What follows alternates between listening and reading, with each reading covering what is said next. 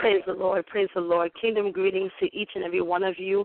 Welcome to Kingdom Empowerment with your host for tonight, Dehema McLean. It's truly a pleasure and an honor to be on here this evening with you all. Amen. I'm on here every first and third Mondays of every month at 7 p.m. through 9 p.m. Eastern Standard Time. My segment is exposing and eliminating witchcraft operations in the 21st century church. Amen. And tonight we're going to be talking about a very interesting topic that's relating to spiritual warfare. Spiritual warfare is a topic that's not very prevalent in today's modern church. And so today we're going to be talking about spiritual warfare, and our focus tonight is going to be on the story of Samson, and God would have me to bring this message again for those of you who did not hear this message, but I believe that this is going to be a tremendous blessing to each and every one of you.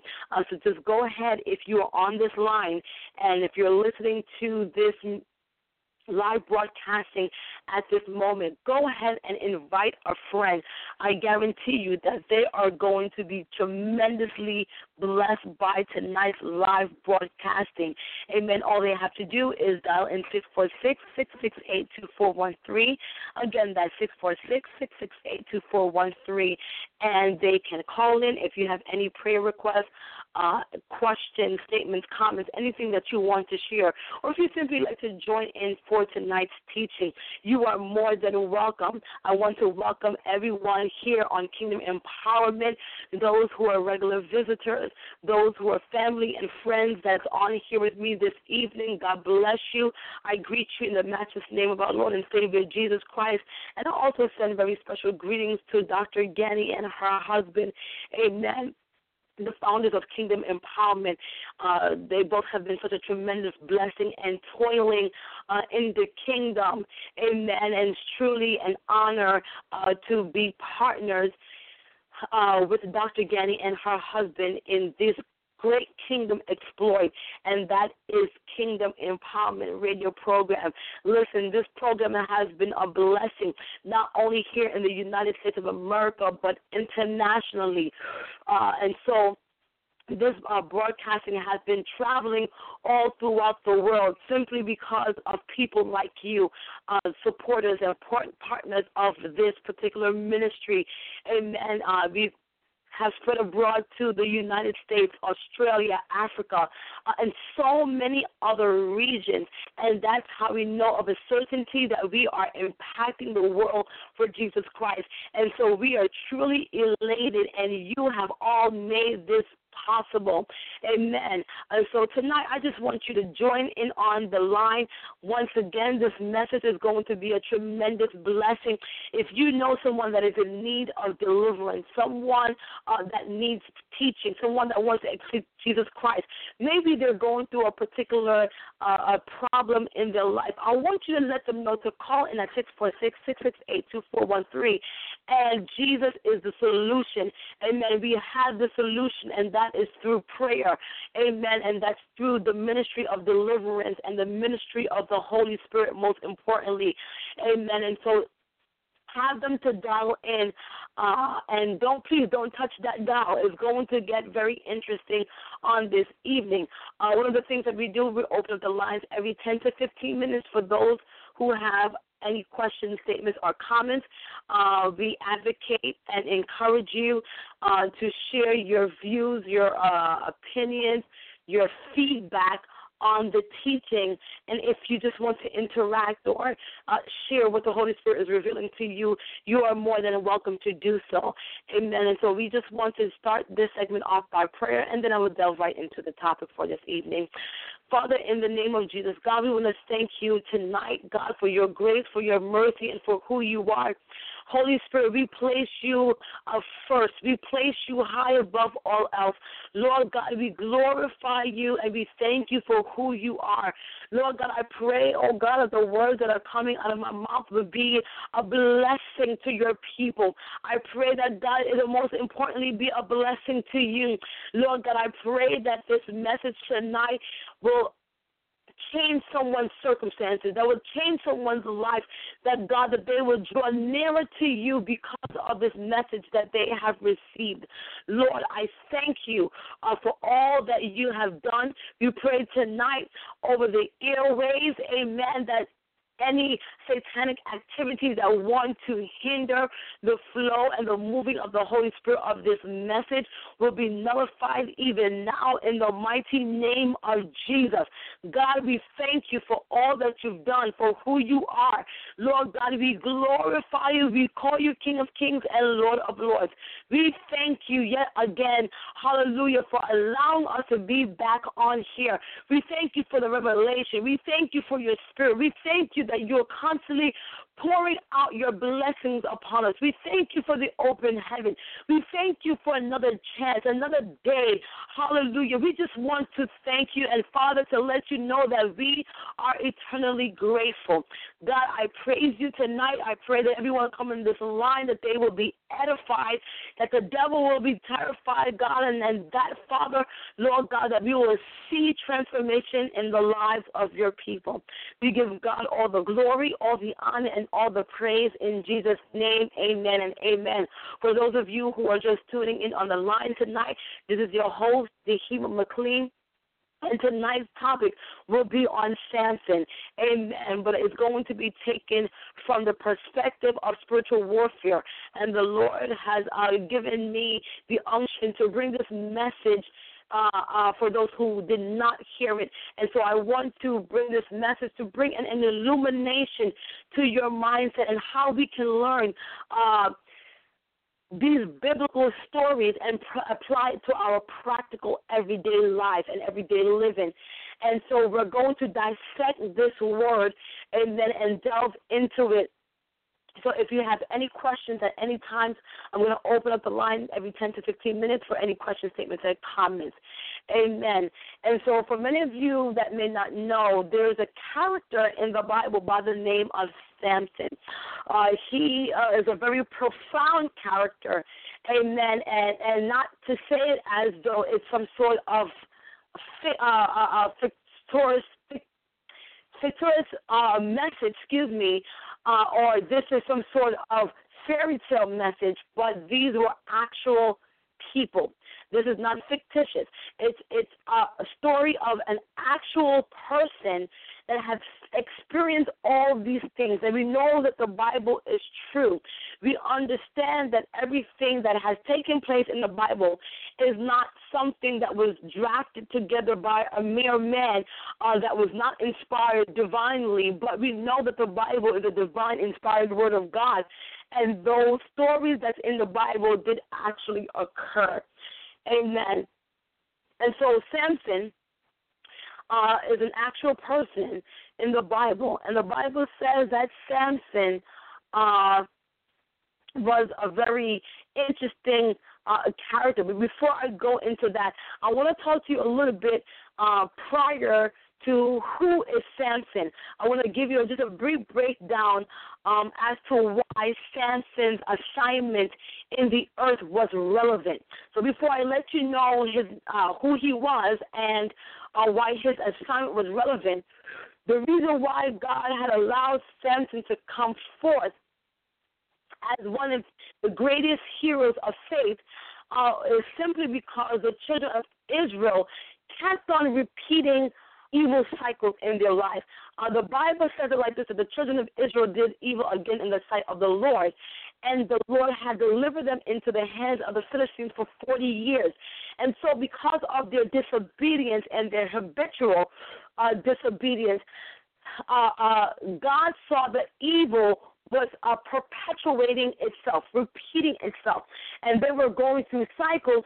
So God, in his infinite wisdom, decided to raise up a leader. And oftentimes when mankind is living in a depraved state of being or living in a sinful state of being, he will oftentimes raise up a leader that would help to stand proxy in the midst of his people, so that way he can divinely intervene on their behalf. And that's what he did with Samson. And so the children of Israel were repeating repeatedly falling into habitual sin and practices. And as a result of that, they would experience oppression over and over again. And a lot of times, just like many of us today, we're experiencing oppression in our lives, and we believe that it's because of the enemy attacking us. As well, it could be the enemy attacking us.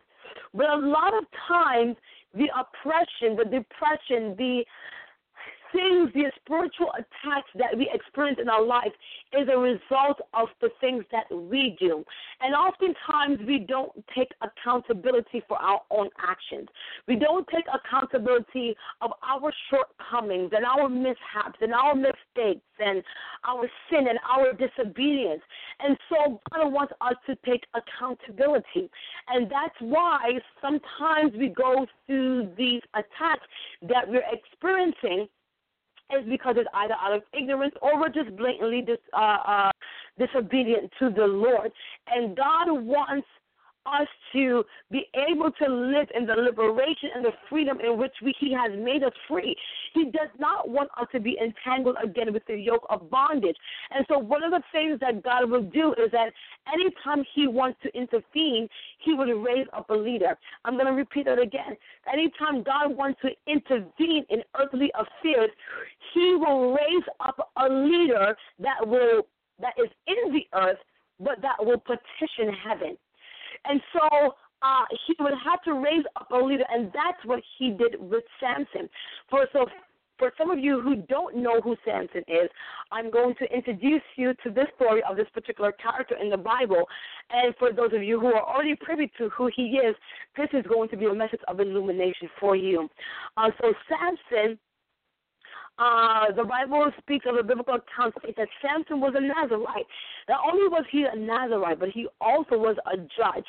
And he was given by God an immense strength to aid him against his enemies and allow him to perform superhuman abilities. So in the biblical days, he will be considered to be a superhero, just like how we have these fictitious characters today. We have Superman, Spider-Man, the Black Panther, and, you see that with the Marvel characters. But we had an actual superhero that really did exist, and his name was Samson, and he had superhuman ability. He was able to slay lions with his bare hand, and I'm certain that if we saw a lion, we would never attempt or even dare to even approach a lion, much more to try to slay a lion with your bare hands. He was known for massacring an entire army of the Philistines using only a jawbone of an ass. And I know that seems far-fetched. It seems illogical to the natural mind, to the human mind. But when God puts His supernatural on your natural, there is nothing impossible. You're giving capability that you were never able to do within your own strength. Whenever God gives you supernatural ability, He enables you to do a great work. And that's the same thing with Samson. And so, now mind you, it's not like he was combating against an army of 50 or 100 people. He was combating against thousands of men by himself, only with the jawbone of an ass. And I know that seems so far-fetched, but this is what happens when God intervenes. When God intervenes and we have the ability, when God puts His supernatural ability on us, there is nothing that will be too impossible. We will be able to take down armies when God is in it. And so Samson, as I said in retrospect, was also a Nazarite. And one of the significant things about a Nazarite is that Nazarite were never to cut their hair. And so Samson had very long hair because he was never to cut it. His hair was very long, which was one of his most distinctive features, apart from him being the most strongest man to have ever existed. But his long hair was one of his distinctive features. And the reason why they were not to cut their hair was because that was considered as a Nazirite vow. And if they did cut their hair, that vow will be violated. And as a result of that, he would lose his supernatural strength that God has given him. He was also known to be a hero of faith, and he has gone down in history to be one of the greatest heroes to have ever existed. And so just like Samson today, God has also engineered us to be the same way, and that includes having spiritual strength. We also have the ability to possess great authority, just as Samson did. And that's one of the interesting things of this story. Now, to get even more interesting, to teach you more interesting facts about Samson, is that if Samson were to put a razor on his head, as I said to you before, he would lose his strength. And so, metaphorically speaking, if Samson here was cut, what would happen is that there would be a breach of covenant. So it wasn't particularly about his hair, though that was a distinctive feature of his, but it wasn't so much about the hair as much it was about the covenant, right? And so when a covenant is broken, you sever that perpetual allegiance that you have with that person and the benefit that comes with it. And when the covenant is broken, you forfeit the promises, the protection, the anointing that is bestowed upon you. And thereafter, there will only be infiltration and satanic ambush because that covenant canopy. So I'm going to say that again. Covenant is a canopy for you.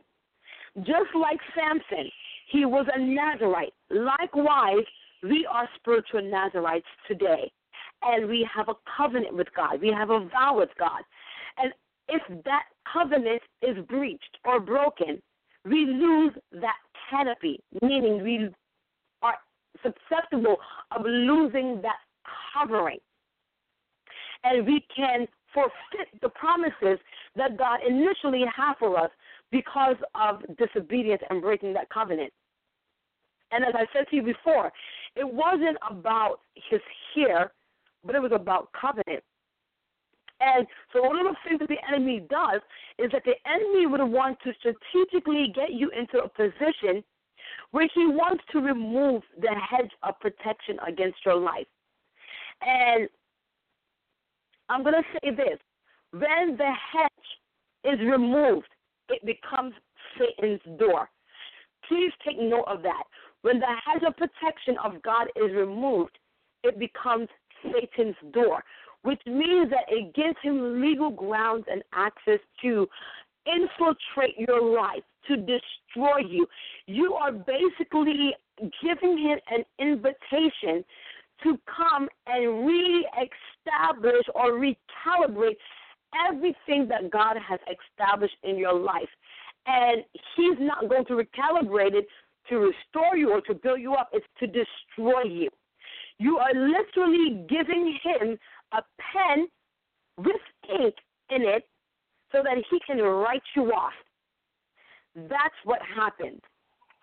With the hedge of protection or that canopy is removed, it becomes Satan's door. And although God has legislated and sanctioned angels to keep guard over our life, right? Because the scripture says that God does keep guard of our life. So, yes, the canopy of protection is on our life. And he gives angels charge over our lives by legislating and sanctioning them according to Psalms 37, verses 34, verses 7. Let me just read that real quickly. It says, the angel of the Lord encampeth round about them that fear him and delivereth them. Psalms 91, verses 11 to 12, it says, "For he shall give his angels charge over thee, to keep thee in all thy ways. They shall bear thee in their hands." Here's a key word now, or key phrase, rather. "Lest thou dash thy foot against a stone." So if you dash your foot against a stone, everything that we've mentioned prior would not be applicable to you, because now we have given him access into our life. So once the covenant is broken and sin is active, the angels that was now assigned to your life to war against these satanic contentions or disputing will refrain from intersecting in your life, and then it would give the enemy the ability to efficiently superimpose spiritual Philistines to come invade your life. That's what will happen. The spiritual Philistines will be able to come into your life and invade it and superimpose their plans for you. They will intercept and bring satanic contentions and disputing in your life simply because that hedge has been removed. So, the whole objective is to of the enemy, when he causes you to breach that covenant, is to put you under siege and to take you out prematurely. And that's what he did with Samson. We're going to learn that further as we go. Therefore, we must be careful to obey the Lord. And there is a divine protocol and mandate on your life. The strength and the anointing that God has given you, just as he did with Samson, is not to be unguarded, is not to be neglected, is not to be taken lightly, is not to be abused, right? Simply because we know we have strength or we have the anointing. No, you have to guard it with your whole life, with your whole heart. You have something to protect. You have something to protect. And so God has given you strength in the anointing just as he did with Samson. And so what happened is that when our love and our ambition, just as it did with Samson, gets the mastery of ourselves, that's when we become an easy prey for Satan. So Samson began to show his ambition and love for other things. And it gained the mastery over his person, which is why he lost that particular anointing.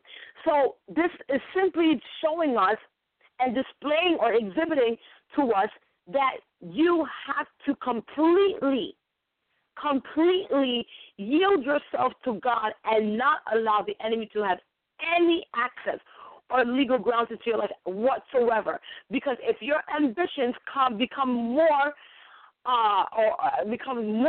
than your love for the things of God or doing his will, then the enemy will be able to take you under siege. And that's one of the things that we don't want. We don't want for God to anoint us. We don't want for God to pour out his spirit upon us.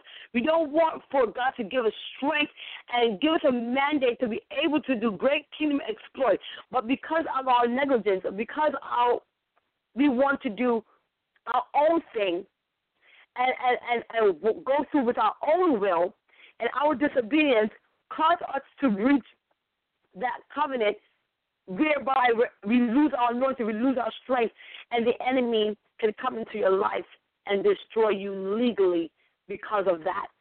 I believe I said a mouthful there, and I'm going to go a little bit deeper into this teaching, but I want to open up the line for any person that has any questions, statements, or comments based on what I shared thus far. We've been talking about Samson, who he is, what his assignment was, and the importance of not breaking that covenant and what would happen if we do break that covenant. So, caller, you are live. God bless you. Good evening, woman of God. Good evening, man of God. Thank you for joining us tonight on Kingdom Empowerment. Oh, it's always a pleasure. And, as you were talking, I was just going through, you were talking about Manoah's wife, and as you were talking, I was just going through the miracles of God with regards to either the Lord bringing a word to his man or woman servant. Manoah's wife is one example. I was just going through the barren women of the Bible, and we spoke about Manoah's wife, Zachariah's wife, Elizabeth, Abraham's wife, Sarah, Elkanah's wife, Hannah. And, it's amazing how, and wow, it's even difficult to articulate. It's amazing how God can stir up something, how he can turn a dry place into a place that is now flowing, a place that is now vibrant, a place that is now thriving and flourishing, and how he can make those crooked places straight again. And you mentioned earlier, the reason he does these things, the reason our Lord does these things is for his glory. And as you had alluded to earlier, he does it for the purpose of his people. And as the scripture says in the book of Judges, chapter 13, verse 1, I'll read it. And the children of Israel did evil again in the sight of the Lord, and the Lord delivered them into the hand of the Philistines 40 years.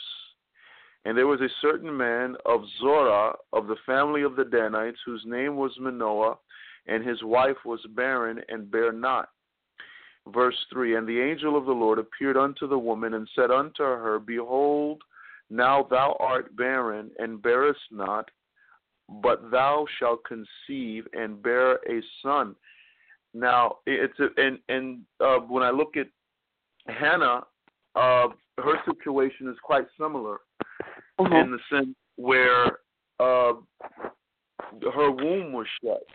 Now, Elkanah, he had other. In fact, I'll go to the scripture since I brought it up. I want to read it just for those who want to know more about it. It says if you can find this scripture in First Samuel, and there was a certain man by the name of Elkanah, and this man he had two wives. The name of one was Hannah, and the name of the other was Peninnah. And Peninnah had children, but Hannah had no children. And this man went up out of his city yearly to worship and to sacrifice unto the Lord of hosts in Shiloh. And the two sons of Eli and Hophni and Phinehas and the priest of the Lord were there. I want to go ahead and say I love this particular passage here where Elkanah had a special place. Hannah had a special place in the heart of Elkanah. Yes. And it says that Elkanah had given Peninnah, his wife, and to all her sons and her daughters a portion. But in verse 5 it says, but unto Hannah he gave a worthy portion, for he loved Hannah, but the Lord had shut up her womb. There's something unique about these people. It is not because the Lord is being malicious. He says, I'm going to shut up your womb. These are special women. I'm not saying that Peninnah is not special. I'm not saying that the Lord's creation does not have a purpose. But what I'm saying is that God is about to do something, and he's using these particular women to do it. And like you said earlier, woman of God, God has a plan. The children of Israel were in sin. They sinned against the Lord. But you know what? And the Lord dealt with them. He punished them. But he always seems to make a way of escape. And Samson is another example of that. And he says, okay, I'm going to send you help. Hallelujah. And he says, I'm going to send you help, Elkanah, because I've heard you when you have offered incense, good, worthy praise, worthy sacrifice and offering unto me, because I've heard your cry, and I've also heard the cry of your wife Hannah. And God answers.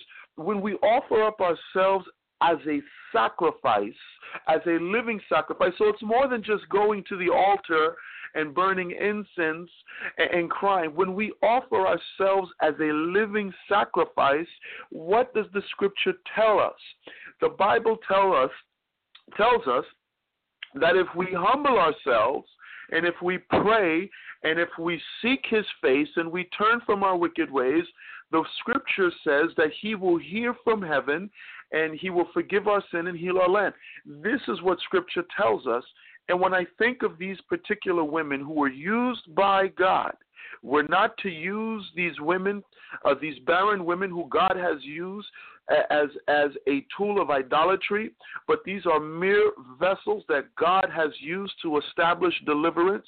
These are tools of God to establish, dare I say, yes, a form of salvation, to reveal to his creation that he is God, that he can turn a dry place into a place that is thriving, into something that he has now brought alive. It was dead. Hallelujah. I hope we see Christ in this message. What was once dead is now alive. Hallelujah. And we even take this message to Mary. When we think, now Mary was not barren. Mary was a virgin. Mary did not know a man, and we see the uniqueness in God's message and in God's plan of deliverance in the form of what he did in the womb of Mary, where the Holy Spirit came upon her, and from that encounter we have our Savior. So,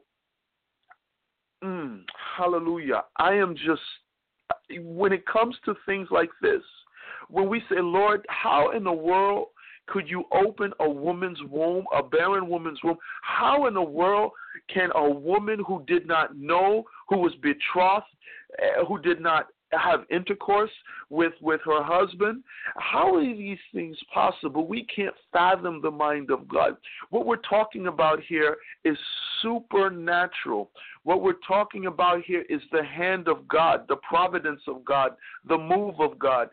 And this is where, again, a lot of us, we struggle in our understanding of these things because we can't fathom such a thing in our mind. We're saying, how is this possible? But with all things, when it comes to man, what seems true to be a man to be impossible is not impossible with our God. And this is just further examples of his hand, of his power, of his will. And when he wants to deliver his people, he will use ordinary people. He will use people who we never even thought possible. Mary, hallelujah, was used. Hannah, okay, rejected. Remember, her womb was closed. That was such a dishonor. It is a dishonor for a Hebrew woman, for a woman who was a Jew, for her womb to be closed. That is not something to glory in. It's shameful to not be able to bear children. And Hannah knew this, and that's why she prayed and she tarried, hallelujah, and she said, Lord, hallelujah, your handmaid. So she knew who she was. She knew who she was. Well, Lord, I'm praying this prayer, your handmaiden.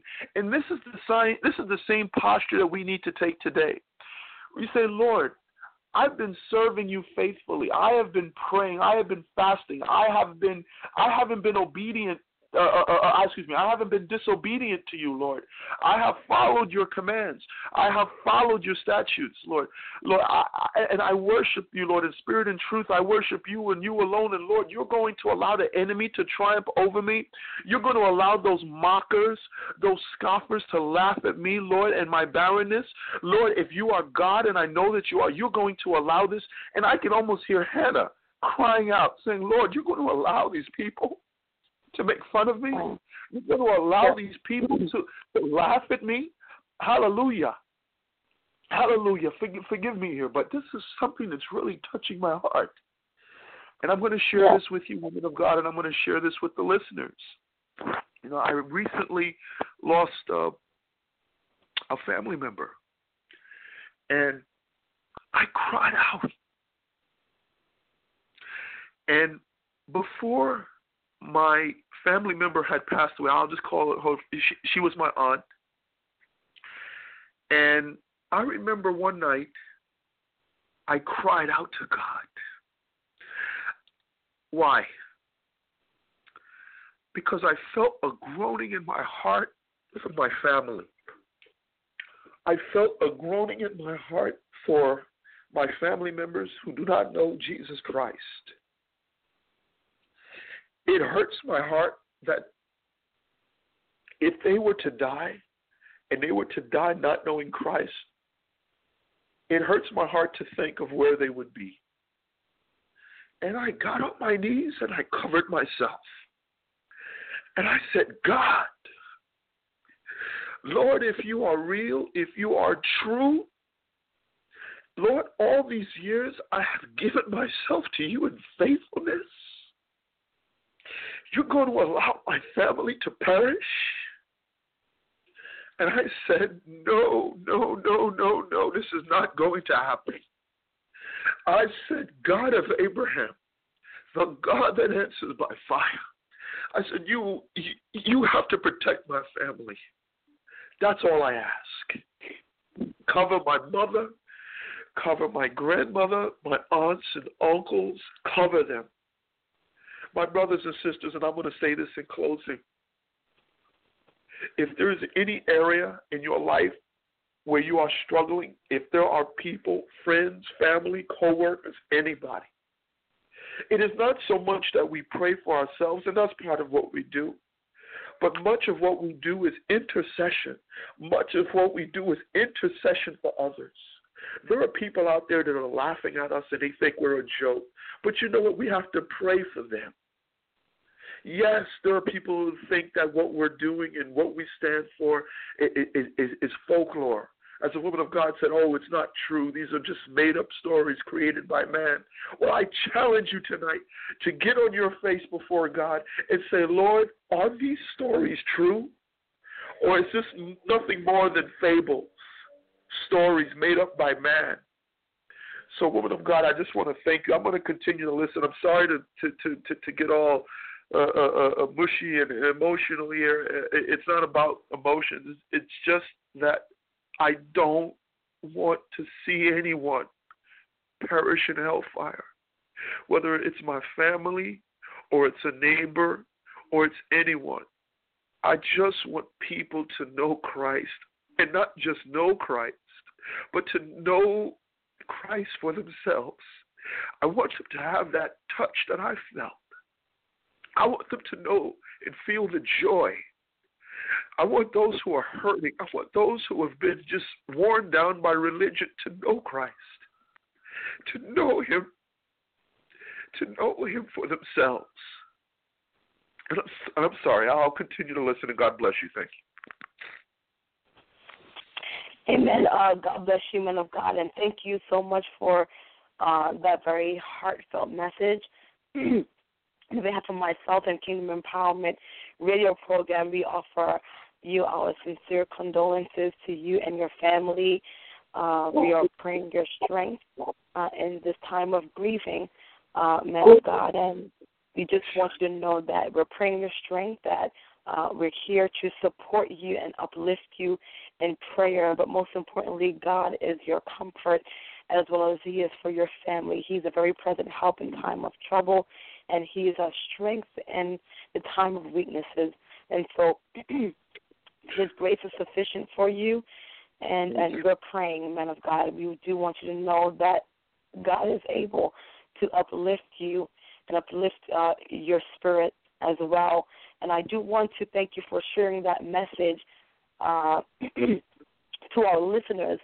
And although, this message was necessary, it's necessary, and it changed the climate of the teaching tonight, but that's one of the things the Holy Spirit would do. He would know the need of His people. And for those who may be listening that do not know Christ, it is imperative that we seek Him while He may be found. And so what the man of God is trying to convey to those listeners, as well as to myself and all of us individually, is that we never know the minute or the hour. And we had to not just get ready, but be ready. So when our name is called and our number is called, we will be in that number. Amen. We'll be ready for Christ, and we will be at position to be received by Jesus Christ himself, and we won't perish. And one of the things that I thought that was very significant that the man of God shared, he spoke about all these different individuals in the Bible that had experienced barrenness. I just kind of want to make a parallel here that there are many people that are in that state. There's maybe not be physically barren, but they're experiencing spiritual barrenness. And whatever is causing their spiritual barrenness, they can't seem to break free. They can't seem to get a breakthrough. It's like their life is just trapped in a place of carnality. They are not able to see Christ the way that they should see him. They're spiritually barren. There is no spiritual fruitfulness in their life. They're not bearing spiritual fruit. Maybe that you don't know Jesus Christ. And so I want to take the time out before I get back into the topic for those of you who do not know Jesus Christ as your personal Lord and Savior.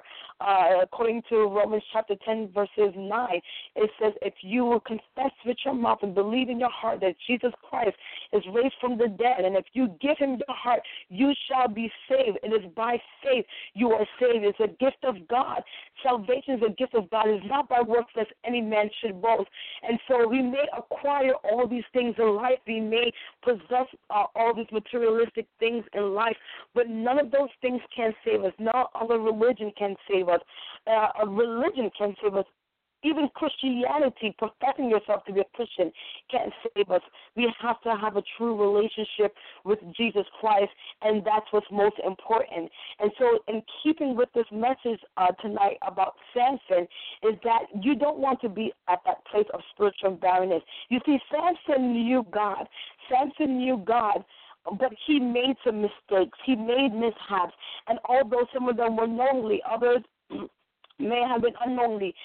Samson at one point didn't necessarily follow the precepts of God. But before I get to the ending of that message, God still showed his mercy. And I'm just going to fast forward a bit, that even though he messed up, just like many of us who may not know Jesus Christ, as the man of God shared, that he's been praying for his family and they may not know Christ, God is a God of second chances. He never judges a person. He never does anything without giving people chances or introducing himself to them, because he would be an unjust God if he did not let them know who he is. And so just like in the scripture, Samson knew God. The Philistines knew the God of Samson, but there are going to be some people that's going to remain in an unrepentant state. Pray for them.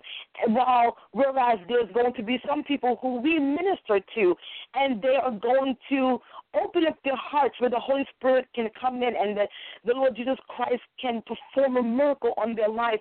And so ultimately, this is why we are teaching tonight. We're teaching you to let you know that the enemy is out there to kill, steal, and destroy.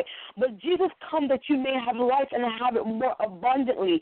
Not only that, but we have such a great cloud of witnesses. Samson's story is one of them, so that we don't repeat the same mistakes that they have made. And not only just the mistakes, but we want to highlight the good things that they did. Samson was victorious and successful in his spiritual journey. And even when he has fallen, the grace of God still picked him up. And though the outcome was very saddened, but he was able to go down in history as one of the greatest heroes.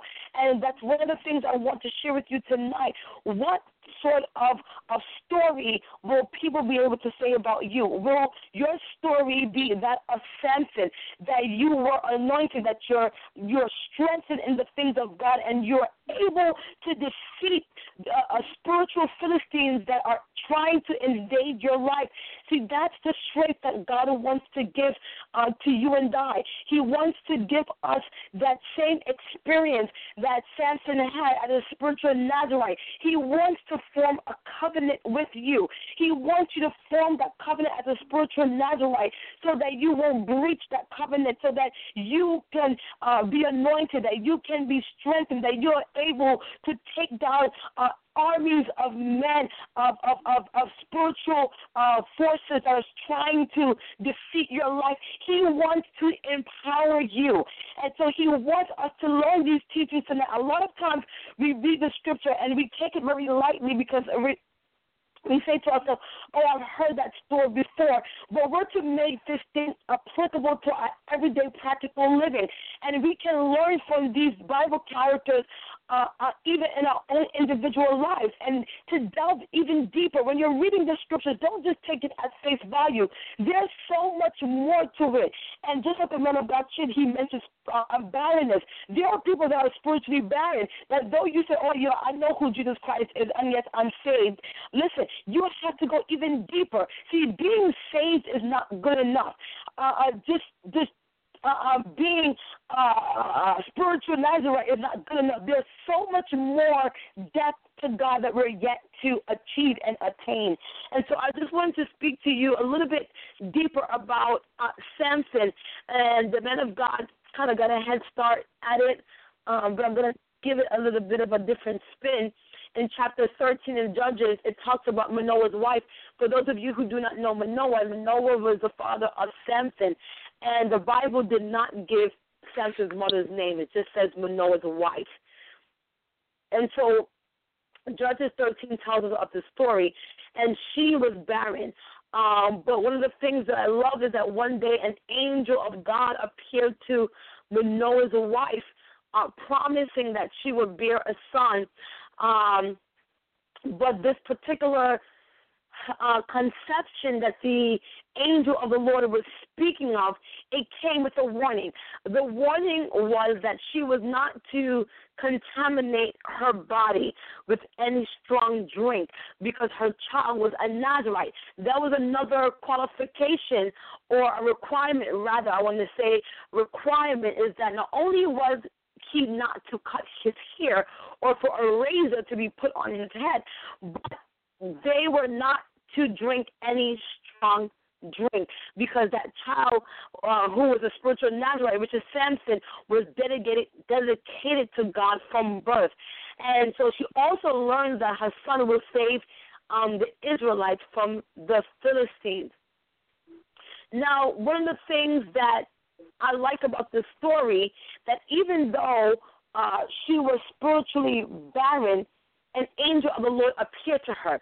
And I just kind of want to tie this into what the man of God was saying, that he's been praying for his family. One of the things that I want to highlight is that God does nothing without revealing himself to you.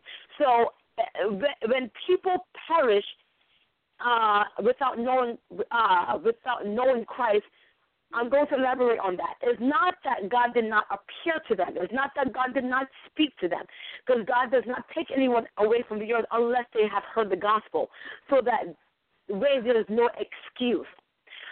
But one of the things he would do is come with either angelic visitation or God would speak to you himself. And that's what happened with Manoah's wife. So whether you're spiritually barren or physically barren, or just experience some sort of barrenness in your life, there will always be an angelic visitation. God will visit you. He will speak to you. He will give you a message. He will give you the instructions. He will give you the requirement. Now it is up to you to obey or not. But one of the things that we can't do is accuse God that he never came to us, because God will always intervene in our state of barrenness. And so here, I'm going to go into a little bit deeper. Now, we saw that the angels came to Manoah's wife, which was Samson's mother. And I like this because the reason why the angelic visitation came to Manoah's wife was simply because Samson had a call. So even before Samson came, the call in his life alone provoked angelic visitation. And that's one of the things we have to understand, that the call of God on your life will provoke angelic visitations, not only for yourself but also for other people. And that's why the call in your life is so important, because we live this life for ourselves, but we're not realizing that our calling on our life is the answer for somebody else's breakthrough. And if it wasn't for Samson's call, maybe Manoah's wife would not have had that angelic visitation. So you are the answer to someone else's breakthrough. So the angel of the Lord will visit your family and your nation simply because of the mandate that has been given to you. So as the man of God even said that he was praying for his family. Listen, because you have a call on your life, God will visit your family, just as he did with Manoah's wife. Because of Samson, Manoah's wife was able to get an angelic visitation simply because of who Samson was. And so the angel of the Lord preceded Samson before his conception. So even before Samson came to the earth, the angel of the Lord came before him, which suggests that Samson, who was in the realm of the spirit, because remember, he wasn't born yet. Samson, who was in the realm of the spirit, and though he was not physically born yet, deliverance came to his mother and his father because of him. So watch this. Though he was not born, he was already a deliverer. I need you to catch it again. Though Samson was not yet born, he was already a deliverer. Not only was he a deliverer to the children of Israel, but he was also a deliverer to his family, simply because of his calling. I hope you all are following along. Now, secondly, the scripture said she was barren. She was barren. And so your purpose will open up someone else's womb.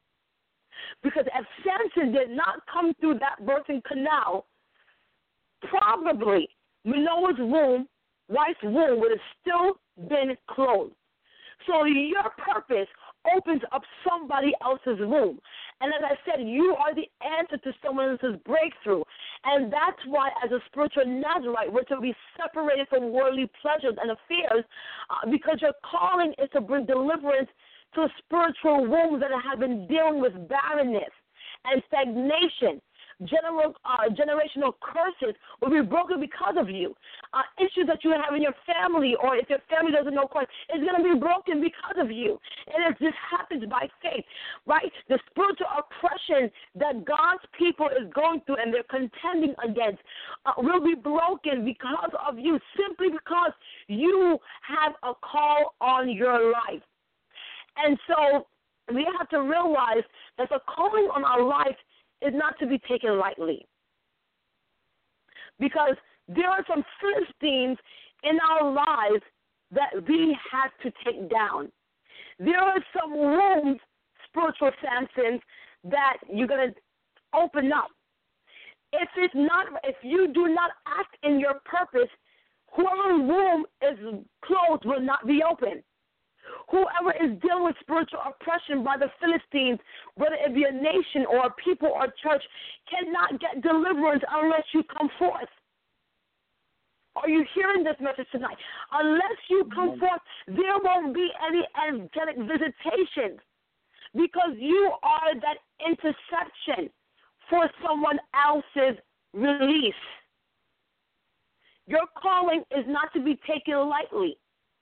It's not just to say, I have a call of God in my life. No, there is a demand on your call. There's a demand on your life, because other people are waiting on you for their deliverance. It is important that you come forth. And so that's why it is it's so critical that we are evangelizing to people. Because when you evangelize to someone else, they set someone else free, and that person who set free set someone else free. It's like a chain reaction. So the more people that we preach Christ to and preach liberation to, is the more people will come out of that spiritual bondage. So when one person says no, you're saying no to a nation. Please hear this word of the Lord tonight. When you say no to your calling, you're saying no to a nation. Do you know how many people that you are accountable for because you said no? Wow. Do you know how many spiritual wounds that still close because of our disobedience?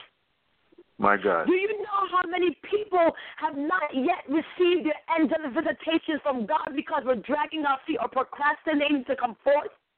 Uh-oh. Please hear this. And that's why I said when we're bringing this message and you're reading the scripture, please read it with understanding. Don't just read it and say, oh, I read Samson and Manoah's wife was barren and then he set the army free. No, it's more deeper than that. Wow. You've got to put yourself in that scripture and say, how does this apply to my life? Because we're so quick to criticize those in the Bible. Oh, Samson should have knew better. Oh, he should have knew better not to live with Delilah. He should have knew better.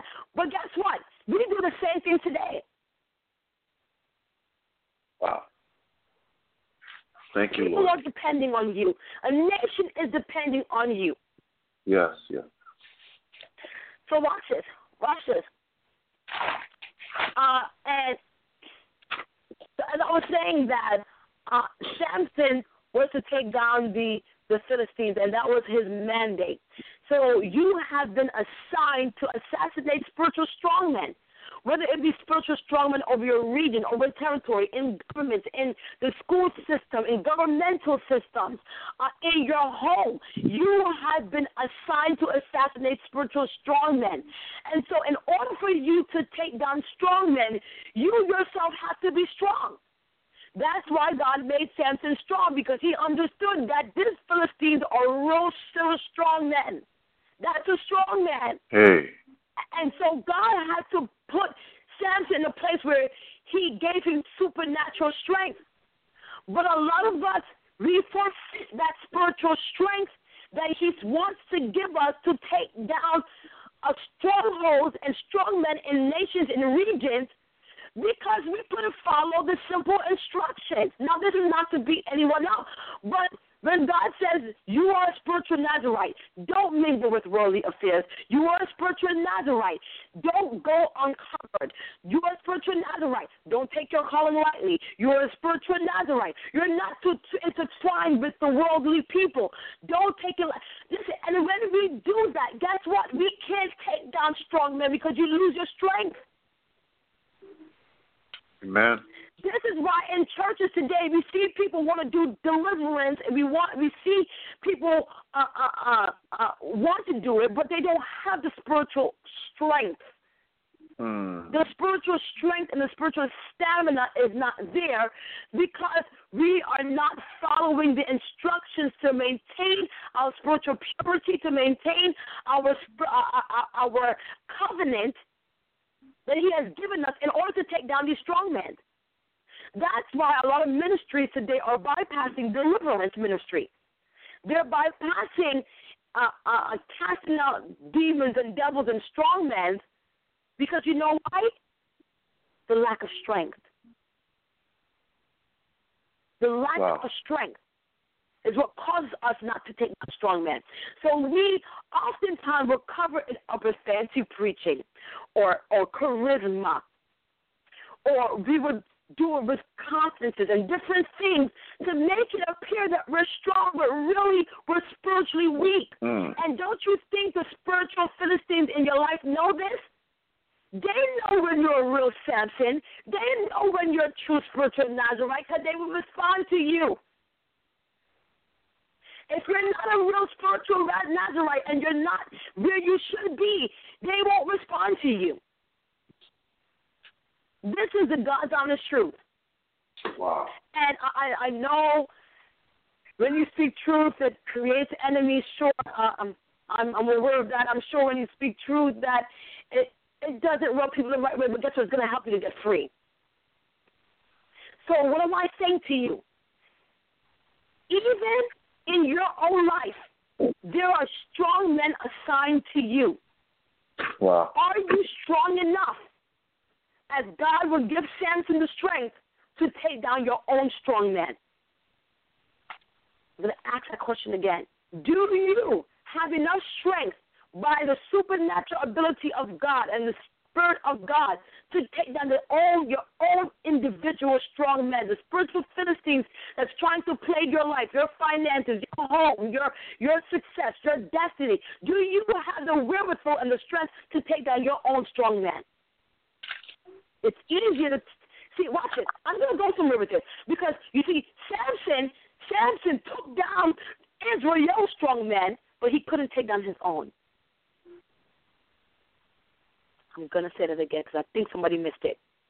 He took down Israel's strong men, which was the Philistines, but he couldn't take down his own strong men. Wow. And that was his own weakness. My God. So oftentimes, we like to appear to be such a strong deliverer, and I'm going to deliver you, and I'm going to deliver you, and I'm a strong deliverer, but can you take down your own strong man? Listen, deliverance, you should do your own deliverance before you go out and deliver anybody else. My God.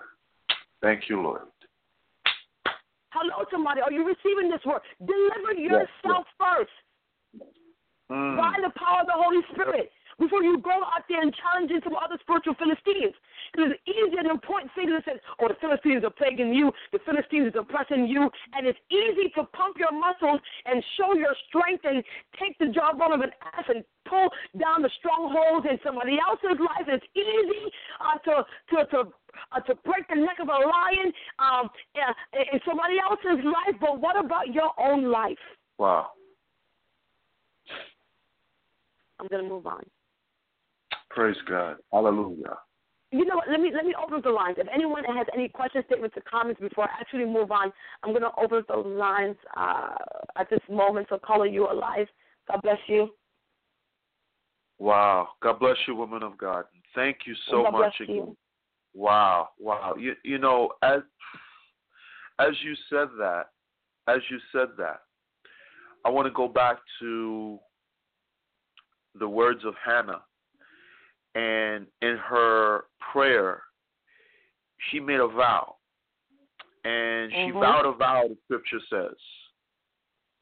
And it says, and she vowed a vow and said, O Lord of hosts, if thou wilt indeed look on the affliction of thy handmaid and remember me, and not forget thine handmaid, I'm going somewhere, but wilt give unto thine handmaid a man-child, then I will give him unto the Lord all the days of his life, and there shall no razor come upon his head. I'm going somewhere. I want to talk to the individual, that woman who has prayed for a child, who has gotten on her face for years, and the doctor says it can't be done. And the Spirit of the Lord said to her and brought her a message of, yes, the Lord has heard your cry. And in time, over a period of years, that woman finally delivers a child. After years of barrenness, after years of doctors saying, no, it can't be done, it's impossible. You finally bear a child, and you call that child by a different name other than what God has given you. What am I saying? What am I saying here? You, in essence, have committed an abortion but had a child. Let me explain this. In essence, you made a vow to God. You said, Lord, I will continue, I will worship you, and now that you have that child, you forget him. That means you're because he has delivered for you. He has given you a child. And now all of a sudden you find that you don't pray as much as you used to.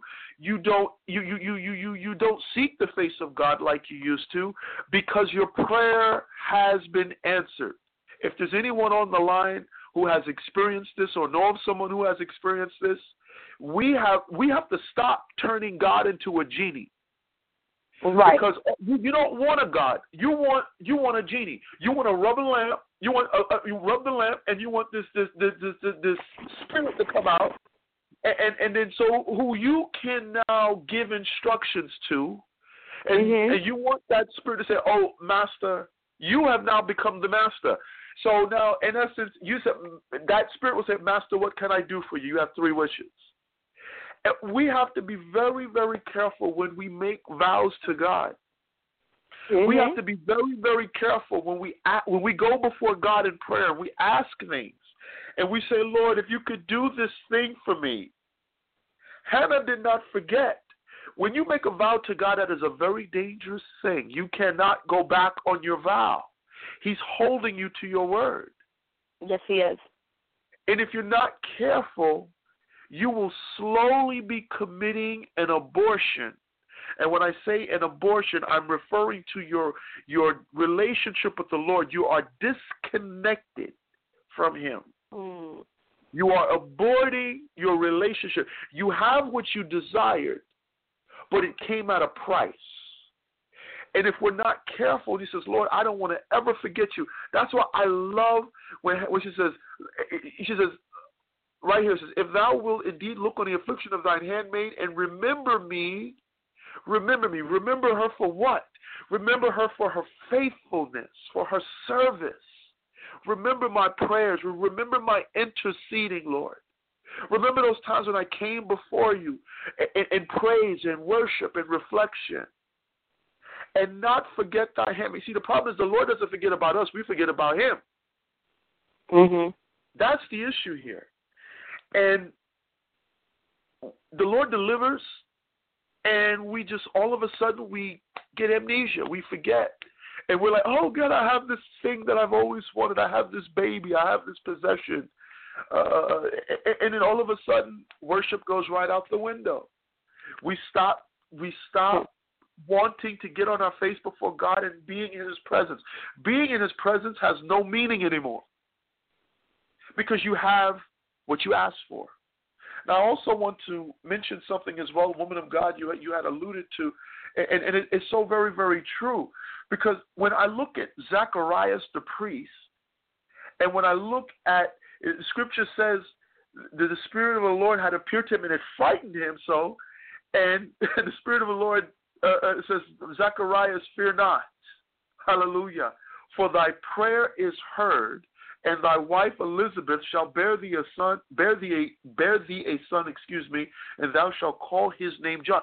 So, in essence, Zacharias the priest, no doubt, yes, it is a dishonor for a Hebrew woman to be barren. And Zacharias took this prayer before the Lord. And did Zacharias know? And I'm sure he didn't.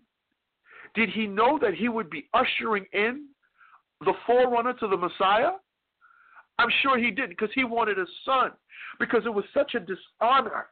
It pained him, and it pained his wife, no doubt, that they were barren, that she was barren. And he didn't have a son. He didn't have a child.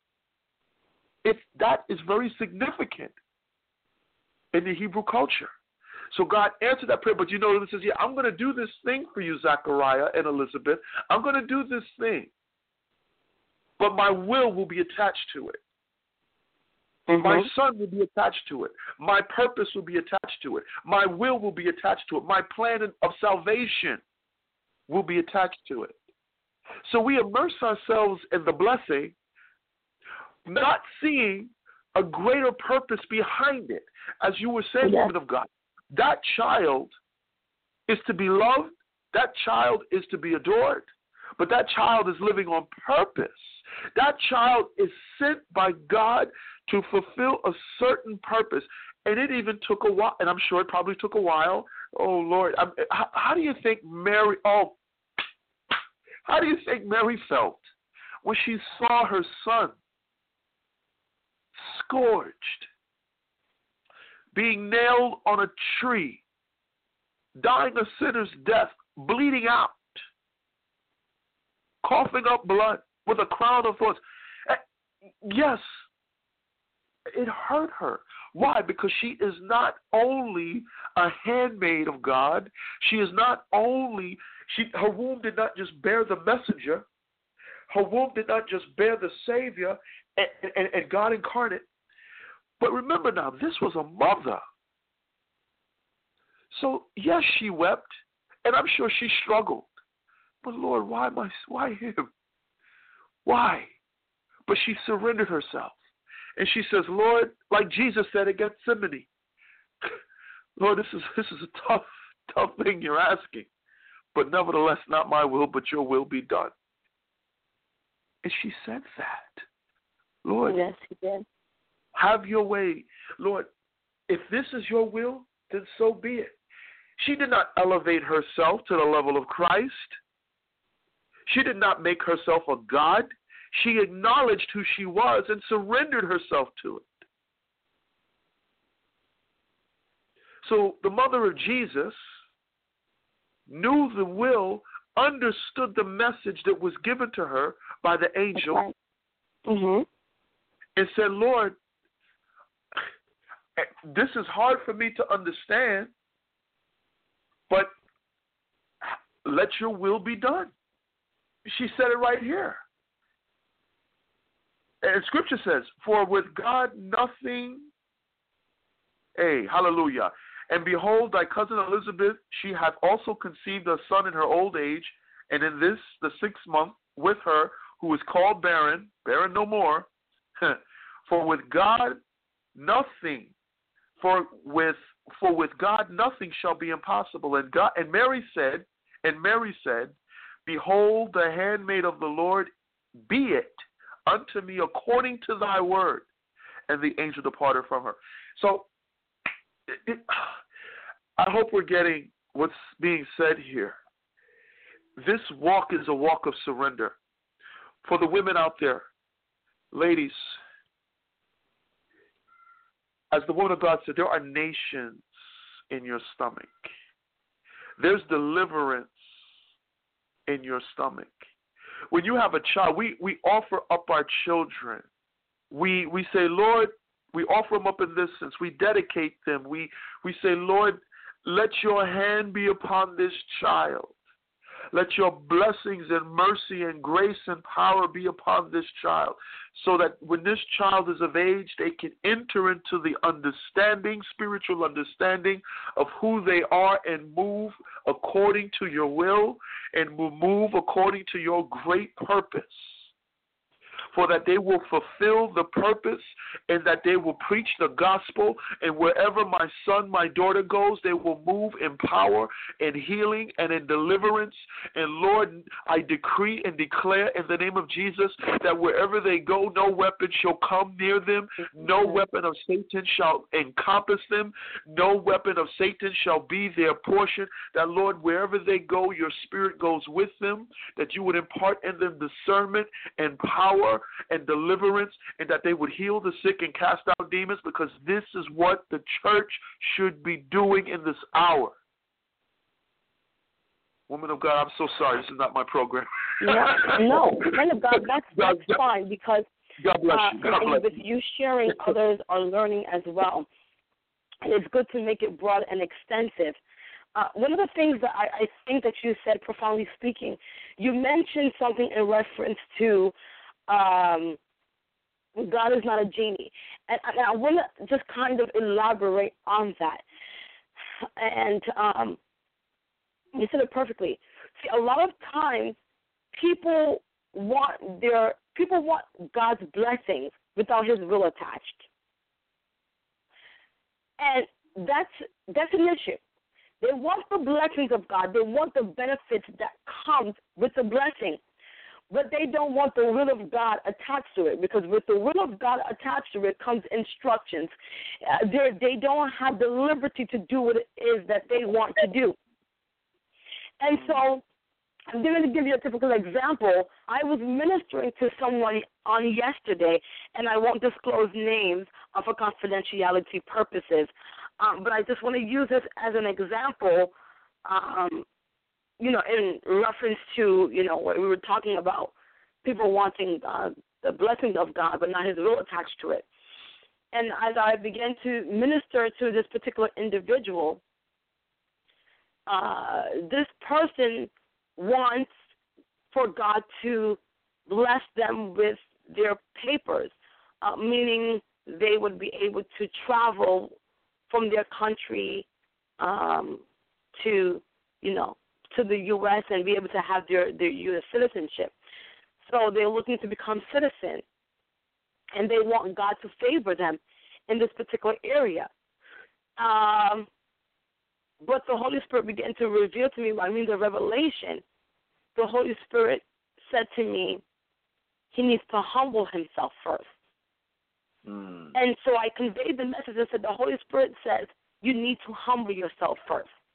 And not until you humble yourself, you're going to go around circles in the wilderness as the children of Israel. Now, I know it may seem like, oh, why would you pronounce that on me? No, this is what the Spirit of the Lord is saying. Because we see, with the will of God attached, the will of God requires humility. It requires for you to do exactly what God tells you to do. And right. And God told me to share to the person, that person needs to change their attitude. And it was so very interesting because when I had mentioned it to the person said, well, God is taking too long. What is he waiting for? Why he got to put me through all of this? And I said, See, so that was the evidence of why God says, well, this is the reason why I have not answered him yet. And that was the attitude and the approach. God is taking too long. What do you need to put me through all this for? Isn't he God just bless me? That's all he needs to do. And he began to size himself up with God as if, and culturally speaking, my family's from Jamaica, so we would say you're sizing yourself up with God, meaning you're trying to measure yourself up with God, and all God, and he began to say, all God needs to do is just give me what I want. And so I'm just making that connection is that we treat God like a genie. Yes, man of God, you're right. And we don't want the will attached to it. And I'm going to tie this back even to Samson. Samson necessarily wasn't too thrilled about the call because requirements came with it. Although he knew that he was not supposed to deal with individuals outside of his tribe, for lack of a better word, he's still gone and married Delilah. See, the thing is that with Samson, he didn't mind the strength. See, the strength was fine. Oh, yes, give me strength. Oh, yes, I don't mind breaking the jaw of a lion. I don't mind taking out a Philistine. Oh, look how strong I am.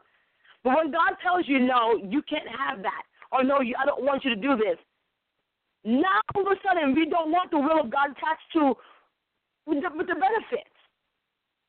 So you're right. Even happened with Samson.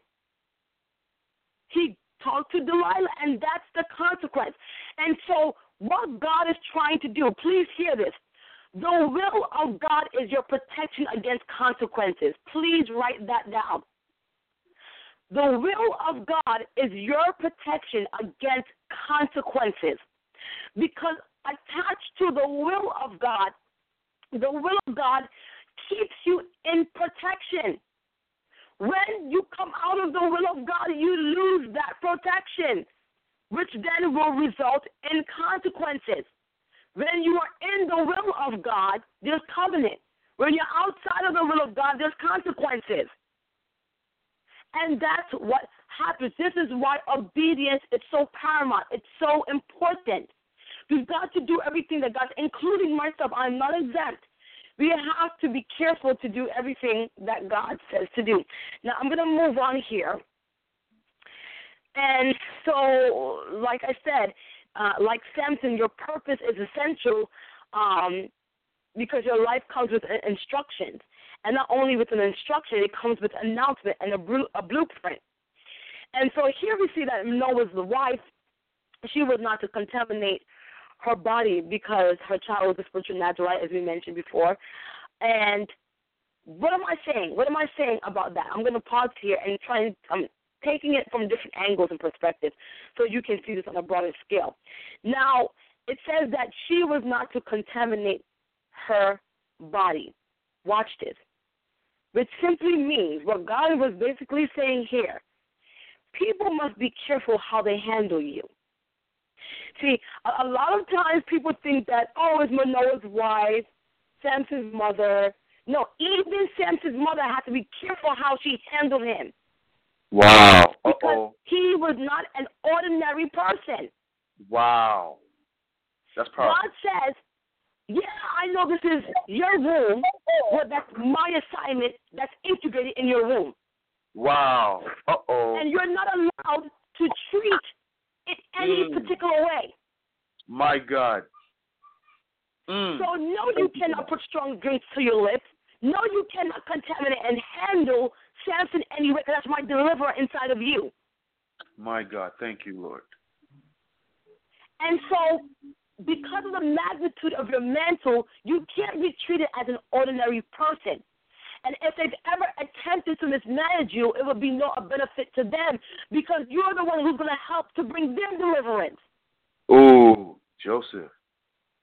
So, right, just as Joseph, Samson brought his mother deliverance because he opened her womb by God's supernatural intervention. That's why she couldn't handle it anyway. So that's why it's their job to nurture and help develop the deliverer that's in you. Please catch that. It's their assignment to nurture the deliverer in you. My God. So when they help to deliver you into your destiny, essentially they're delivering themselves. Thank you, Holy Spirit. So this is why, and I'm going to even take this down to modern vernacular. I'm going to break this down to modern vernacular. Likewise, even you see that today, even with spiritual leadership.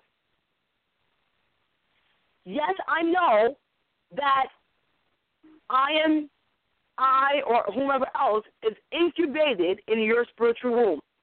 Yes, we know that it is your assignment to nurture us, but it doesn't mean you can treat us any way, because we are God's assignment.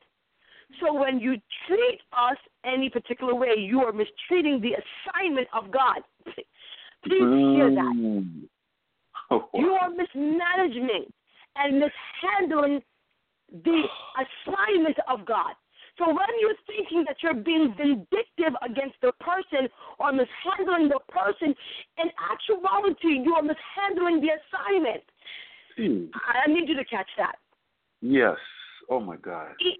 Even with family, I don't care who it is, whether it be a mother, father, sister, brother, family, a spiritual leader, they got to be careful how they handle you, because you are the assignment of God in flesh.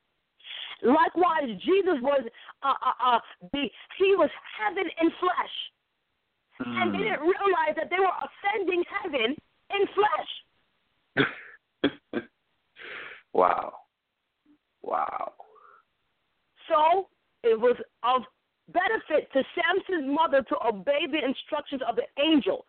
So because the angel told me to do this, I'm going to do just that. And as a result, she did not contaminate herself because she understood the mandate, which is why it's important that whoever you have nurturing you understand the mandate that's inside of you, because if they don't know the mandate that's inside of you, they're going to mishandle you. I'm going to open up the lines. I'm going to, if anyone wants to just kind of interject before we go further into the topic. If Woman of God. Yes, man of God. God bless you. Wow. I have no words for what you just shared. All I can say is, Lord, if I have ever in my life interfered or said anything or hurt any one of your men or women servants who you are using for deliverance, if I have badmouthed them, if I have said anything that was contrary to who you are, forgive me. What your woman servant is saying is on another level. It goes beyond just what we see on paper. It is your heart. It is your spirit. We have a responsibility, whether we know it or not, and sometimes because of familiarity, and that's what Jesus had to deal with, as we see in Scripture. And Jesus even said it, a prophet has no honor in his own country. Because of familiarity, because of I know you, because of you're my son and you're my biological son and biological daughter, or any next of kin, we don't see that because of the familiarity. It's sad. And not knowing, oh, you're just little so and so, or oh yeah, it's so simple and quiet. Not knowing that person, that little simple person, that little person who may not even have it all together, is connected to your deliverance, is connected to you seeing God. Wow. There's no way, honestly, I'm going to be very frank, there's no way you can see that unless you're born again. There's no way. It is an impossibility. You can say, maybe even without the Holy Spirit, you're like perplexed and like, you're strange, you're weird, you're peculiar, you're odd. And, well, that peculiarity and weird behavior, that odd behavior, is what makes that individual unique. And right. If we're not able to see that, and then I'll bring the Holy Spirit into it, we can't see that unless God reveals it. And woman of God, correct me if I'm wrong here. We can't see that. We may see them as unique, strange, peculiar, weird, but unless we have the Holy Ghost, unless God reveals it in such a way, there's no way we can see that. So we will always be fighting with that person. We will always be name-calling. We will always be labeling them because we don't have a relationship with God. We think we do, but because of that familiarity, that is the issue.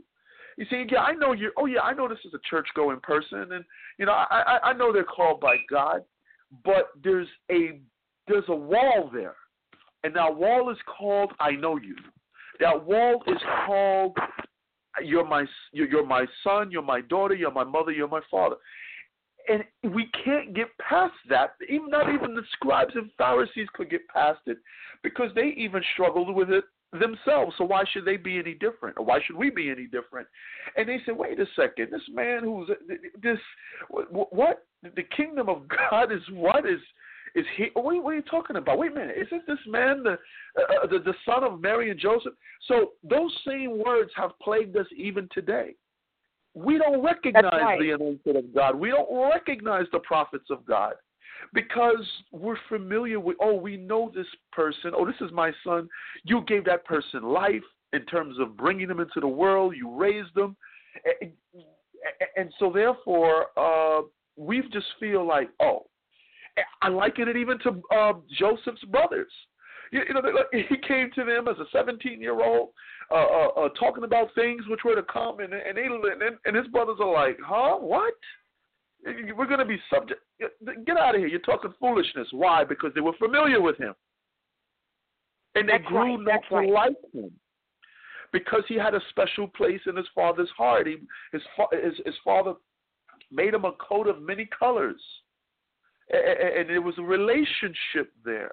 There's something about the anointed of God that draws certain people. And the problem is when you have a special place in someone's heart and people see the favor that is upon your life, they will get jealous of you. Mm-hmm. And they will want what you have, but they don't understand the cost behind it. So if you really want what I have, if you really want this thing, do you want the pain? Do you want the toil? Do you want the tears? Do you want the bleeding? Do you want the loneliness? Do you want the rejection? Do you want the fear? Do you want the hatred? Do you want the running for your life? You want all that? You better seriously think about it.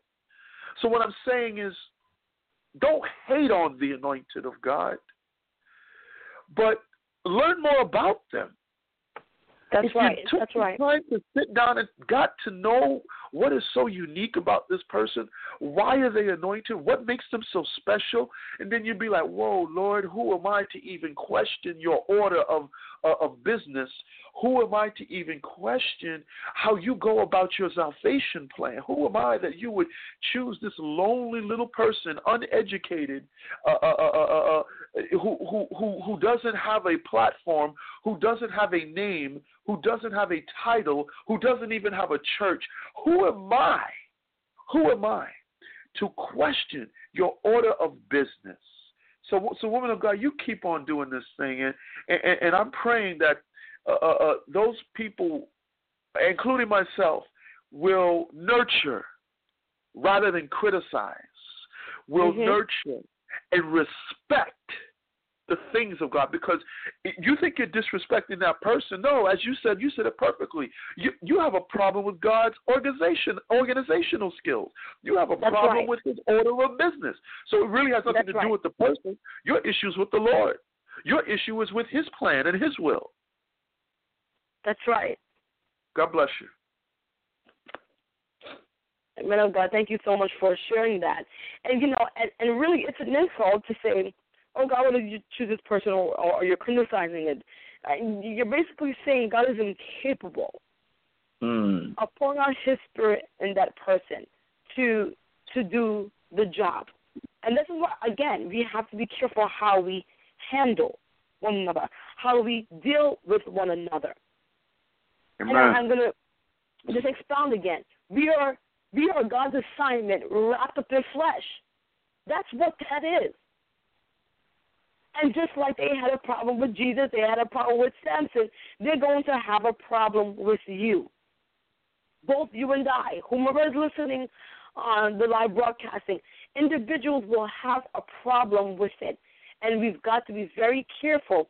And the men of God used a really, really interesting word, is a familiarity. And it's truly, familiarity breeds contempt.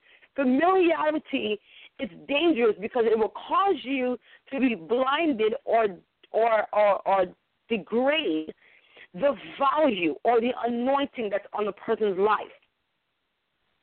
And familiarity will not cause you to see Christ in that person.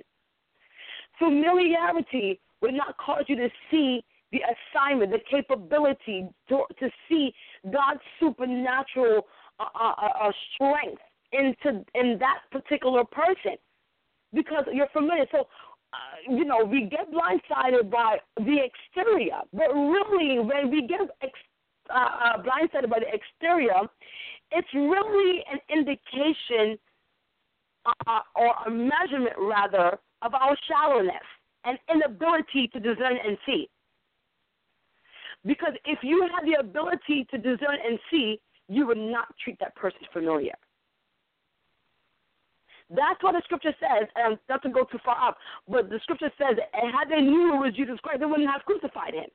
If they knew who you were, they wouldn't crucify you.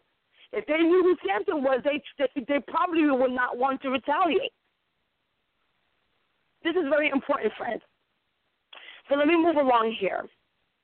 We have approximately about 27 minutes before we conclude the teaching for tonight. And this may have to be a two-part segment, but I'm going to try to execute this all tonight if it's possible. And so just to recap, as a spiritual Nazarite, your life has to be consecrated and sanctified before God because of the magnitude of the warfare that you'll also encounter by the spiritual Philistines that have been assigned to you. So not only she not to contaminate herself with strong drink, the reason why is because, or for our Samson to put rape on his head, the reason why is because of the level of warfare that you also encounter. And in order for you to encounter a certain level of warfare, you have to be in deep consecration. There has to be deep sanctification, deep consecration for a level of warfare. When I see individuals say, oh, I went through some warfare today, I lost $5, it makes me question the depth of your sanctification and consecration. Not diminishing your testimony, praise God. But now, when you see you're wrestling against principalities and powers and rulers of God, then I know the level and the measure of your sanctification. Because that's how it works. The enemy will use light affliction because guess what? It's not really a threat to us. So we don't have to send principalities and powers and rulers of darkness against you. We're just going to send imps. That should handle you. But now when you go to a certain measure of warfare, it really tells you where you are in your spiritual walk. Mm. And so watch this. Watch this. There are some spiritual Philistines that are trying to pursue your life. The Philistines that's assigned to you are considered as rebel rousers and warmongers. When you look at the word Philistines, if you were to Google it or look it up, the definition that will show up would be rebel rouser and warmongers. Remember, this Philistine is the modern day Palestinians today. Mm. So if you do your research, you'll see that the Philistines are today's modern Palestinians. So that's just for FYI. You can look it up. And the definition would be rebel rousers and warmongers. That's why they have not changed. They're the same way today as they were in the biblical times. Different names, same spirit. And that's why I'm trying to say to you, listen, when you are dealing with strong men, you've got to target certain things. And if you don't deal with it, those same spirits will come right back and to taunt you generations and generations to come. Mm. And it says the Philistines, or rebel rousers and warmongers, they are proficient in war. Please hear this. Now let's look at this spiritually. They are proficient in war.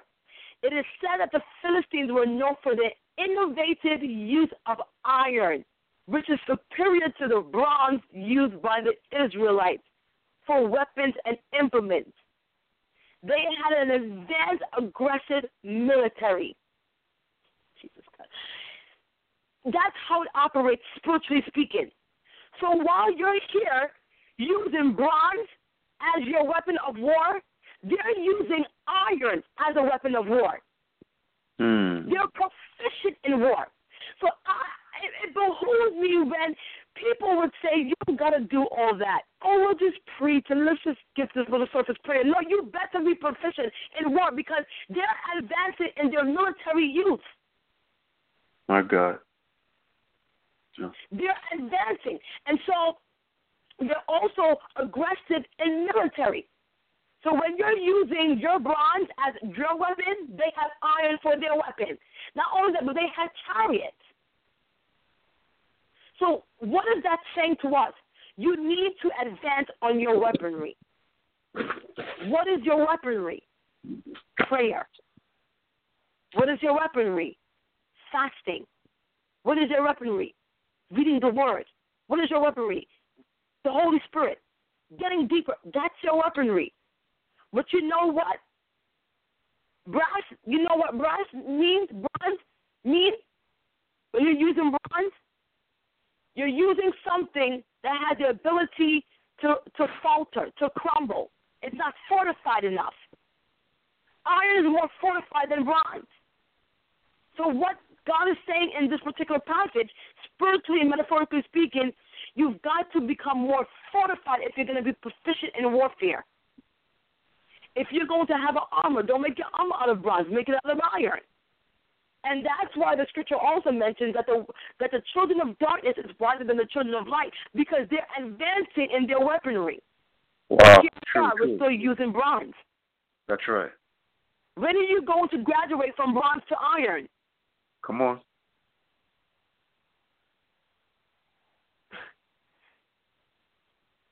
So here it is. I'm going to move further on. Let me give some facts about satanic confederacies. Now, you may say, well, what does this have to do with Samson? Well, remember, as I said, Samson was there with the Philistines, and the Philistines were known for war. And likewise, metaphorically speaking, that's exactly how Satan's confederacy works. The Satanic Confederacy works just as if they were spiritual Philistines. So here are some facts about Satanic Confederacies. Number one, they're an organized militia that seeks to annihilate you. That's what you need to understand. They're seeking to annihilate you. They're not here to toy with you. They're not here to attend your conferences, smile your face. And no, they're here to annihilate you. That's why they are sanctioned against you. Number two, they take secret counsel and conspire to take you under siege. Now, what does this have to do with Samson? Isn't that what they did with Samson? Right? Didn't they organize? That's right. The Philistines, didn't they organize on how to kill Samson? Yeah, that's true. That was point number one. Point number two, they took secret counsel and to conspire. They conspired with Jezebel. Well, how can we plot to take him down? Maybe we should let them know the Philistines are coming. The Philistines are coming. Let's try to find out his secret. So they have secrets. Do you know that the enemy is planning secrets? Come on. Raid, secret counsels conspire against you? My God. Wow. Yes, See, God has a secret place, but they also have a secret place. That's right. Psalm 91 says, he that dwelleth in the secret place of the Most High shall abide under the shadow of the Almighty. That's what the word says. Likewise, it's the same thing in the demonic realm. They have a secret place where they take secret counsel. So what is your secret? Are you in that secret place to receive your counsel? Hallelujah. Wow. That's why the enemy is able to catch you off guard and catch you unaware, because you're not in the secret place to get the secret counsel. You're not in that place to get the instructions. My God. Look at this. So that's why they were able to take him under siege, because he let his guard up. Down. Number three, they sanction deployment of demonic spirits to not only eradicate a nation, your calling, or your possessions. They did that with Samson again. It was a sanction of deployment. Remember, they sent out people against him. It wasn't just one or two persons. They sent out an army against him. And so that's what the enemy does in the spiritual realm. There is a deployment. Do you know what deployment means? They're sanctioning not just one or two people. They're sanctioning an army against you. So every day when you get up in the morning, there was already an organization of deployment against you for that day. Say that again. What happens is that when you're sleeping at night, they are conspiring. They are joined in the Confederacy. They have secret councils and secret meetings of who they're going to sanction and deploy against you when you get up in the morning. Army of deployment against you just to interrupt your day, to interrupt your destiny. Wow. That's why you're like, oh, I lost money. That angel was deployed. That satanic agent. That satanic force was there to take your money. Wow. The next one was deployed. Let's provoke the boss to get on this person's nerve. Now it robbed you of your joy. Let's provoke them to, and that's what happens. So throughout the day, when you think you just had a bad day, you woke up on the wrong side of the bed, really those were satanic deployments. And we saw that. The Bible says that Samson fell asleep in the lap of Delilah. While he was in the lap of Delilah, there was a deployment taking place. Wow. Come on now. Wow, you are in a state of spiritual slumber and sleep. You are in the lap of the devil. When you're in the lap of the devil in a state of unconsciousness, there is a deployment going on. Number 4, they operate by a hierarchical arrangement. Now, this many people may not know because of how satanic confederacies work. Now, people may say, well, why am I talking about this so much? Because we're exposing the work of the enemy, the powers of darkness, so that you can live your life more effectively and God-filled, so that we don't fall into the same traps. So it's not that we're giving the enemy glory, because ultimately God gets the glory. There's no one greater. There's no one stronger, because I can hear someone saying that even now as we speak. The devil. No. Listen, we have to expose him. That's right. So that we can get the victory in our lives. Ultimately, because we have Christ, we're going to get the victory. But you better attack the enemy right where he is. You have to attack him, because unless you deal with it, if you don't address it, it's going to address you. And that's the philosophy that a lot of people have. Oh, don't trouble the devil. Even if you don't bother him, he won't bother you. Oh, once you're saved, always saved. Oh, once you accept Christ, you don't have to do nothing else. It's finished. You better think again. That's right. You better think again. So do you need to know? Listen, any true soldier or general in the army, if they are going to overtake their enemy to get the victory, to possess the land, That's they right. have to know the strategies of war. Not only do they know the strategies of war, but they study their enemy. Hey, come on. It is not wise, and it is no benefit to you to go into a battle and not study your enemy, because they're going to have all sorts of traps set up for you. So you've got to learn them. You've got to know. That's why even in the Bible, see, even God was a man of war.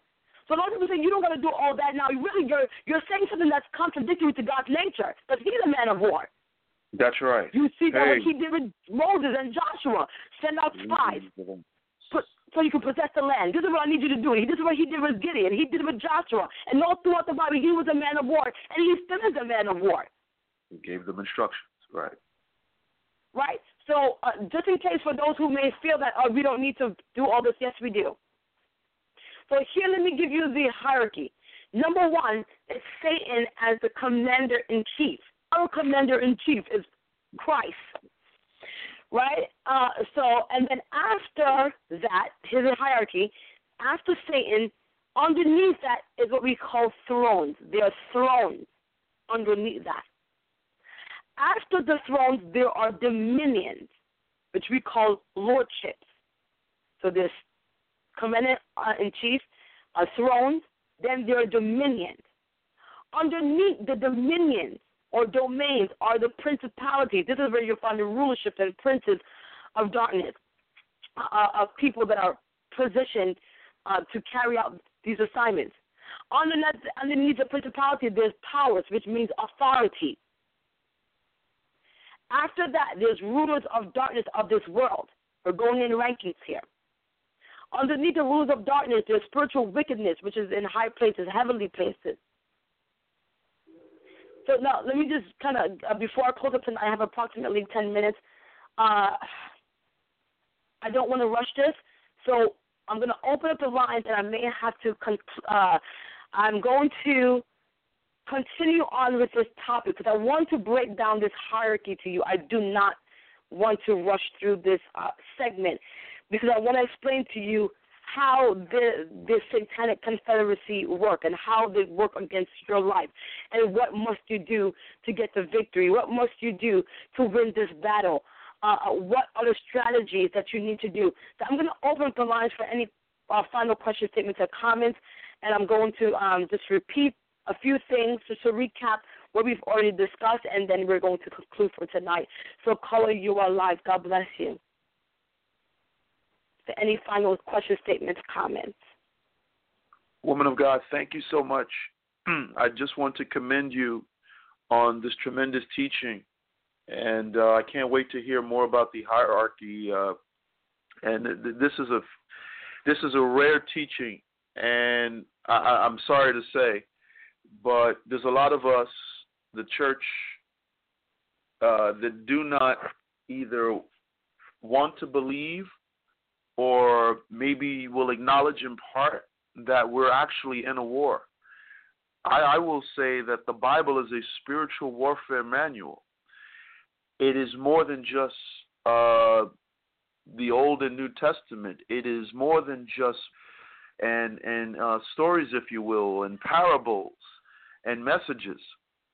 It is a spiritual warfare manual if you take the time to really examine and ask the Holy Spirit to reveal these scriptures. Now, you've taken the book of Judges, and God has illuminated. He has given us, yes, the story of Samson and Delilah, and the fact that he was a man of war, and the Philistines were people of war.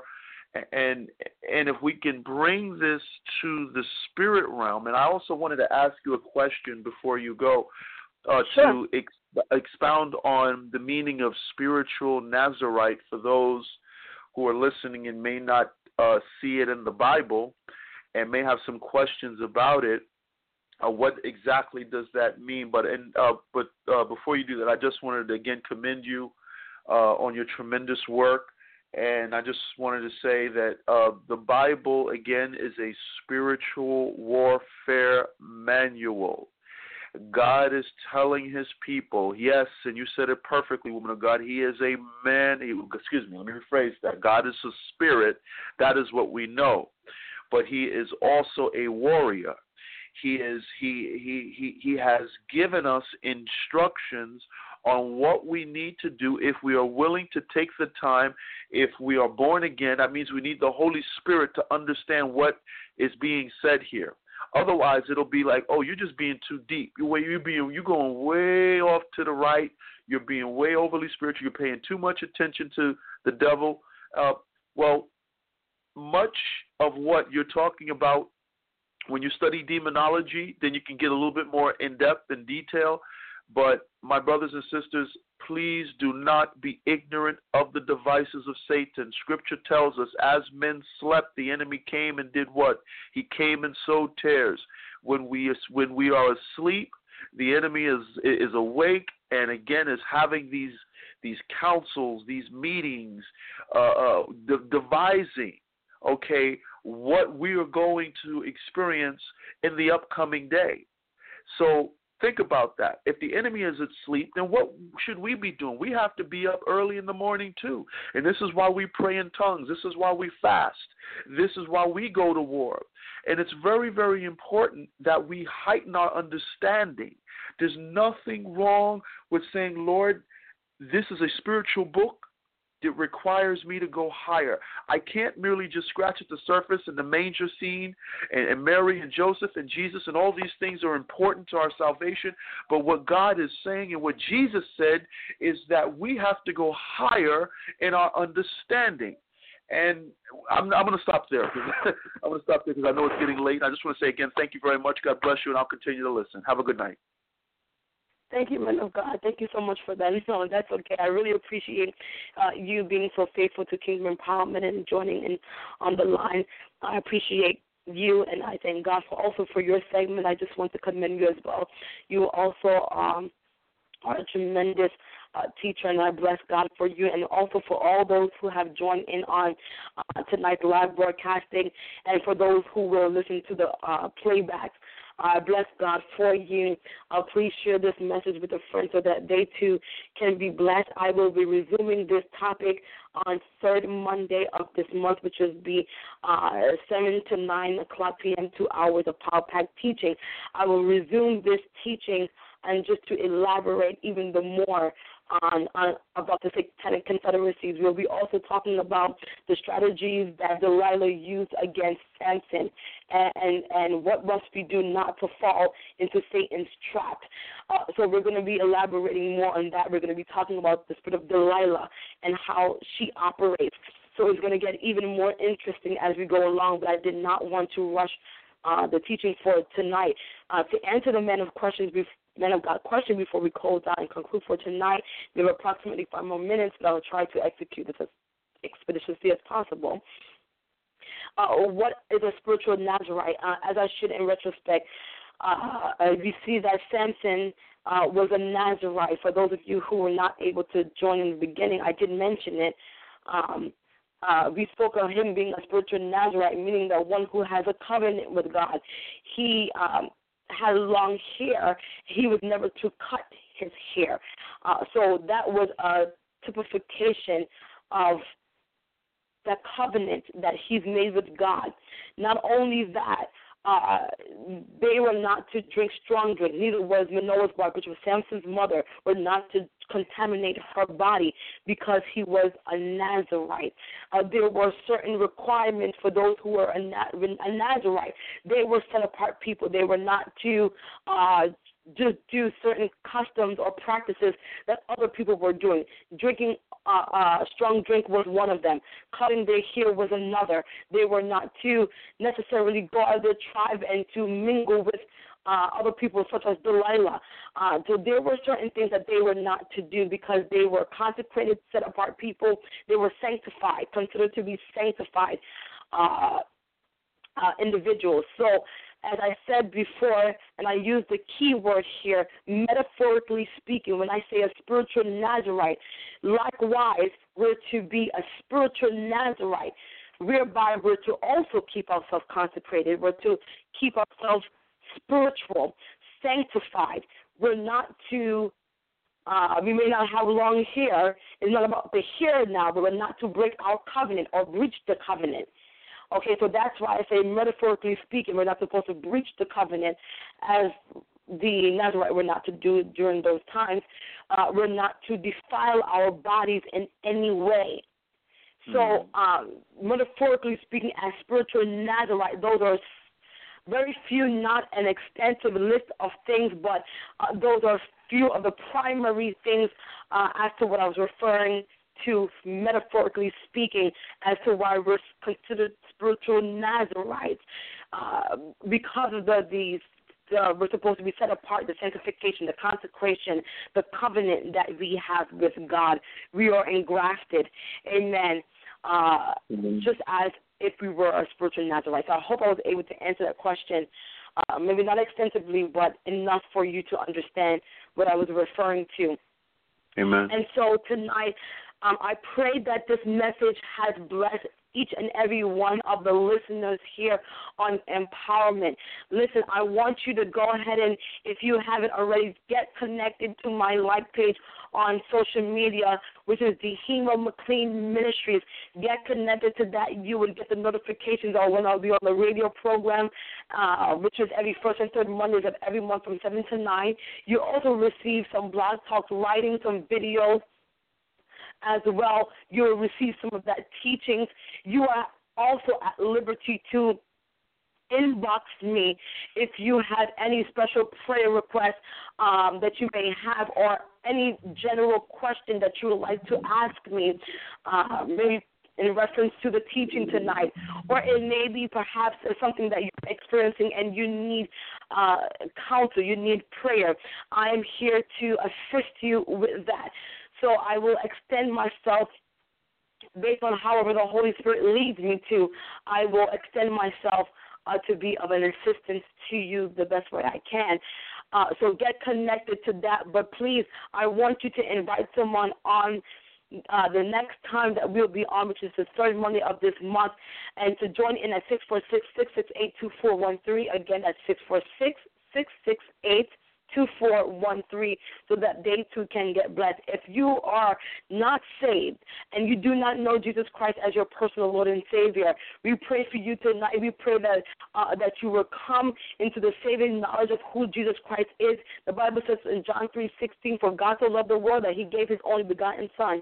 Whosoever believes in Him shall not perish but have everlasting life." It is God's will that you would not perish. But if you seek Him with your whole heart, confess with your mouth and believe in your heart that Jesus Christ is Lord, you shall be saved. Amen. Glory be to God.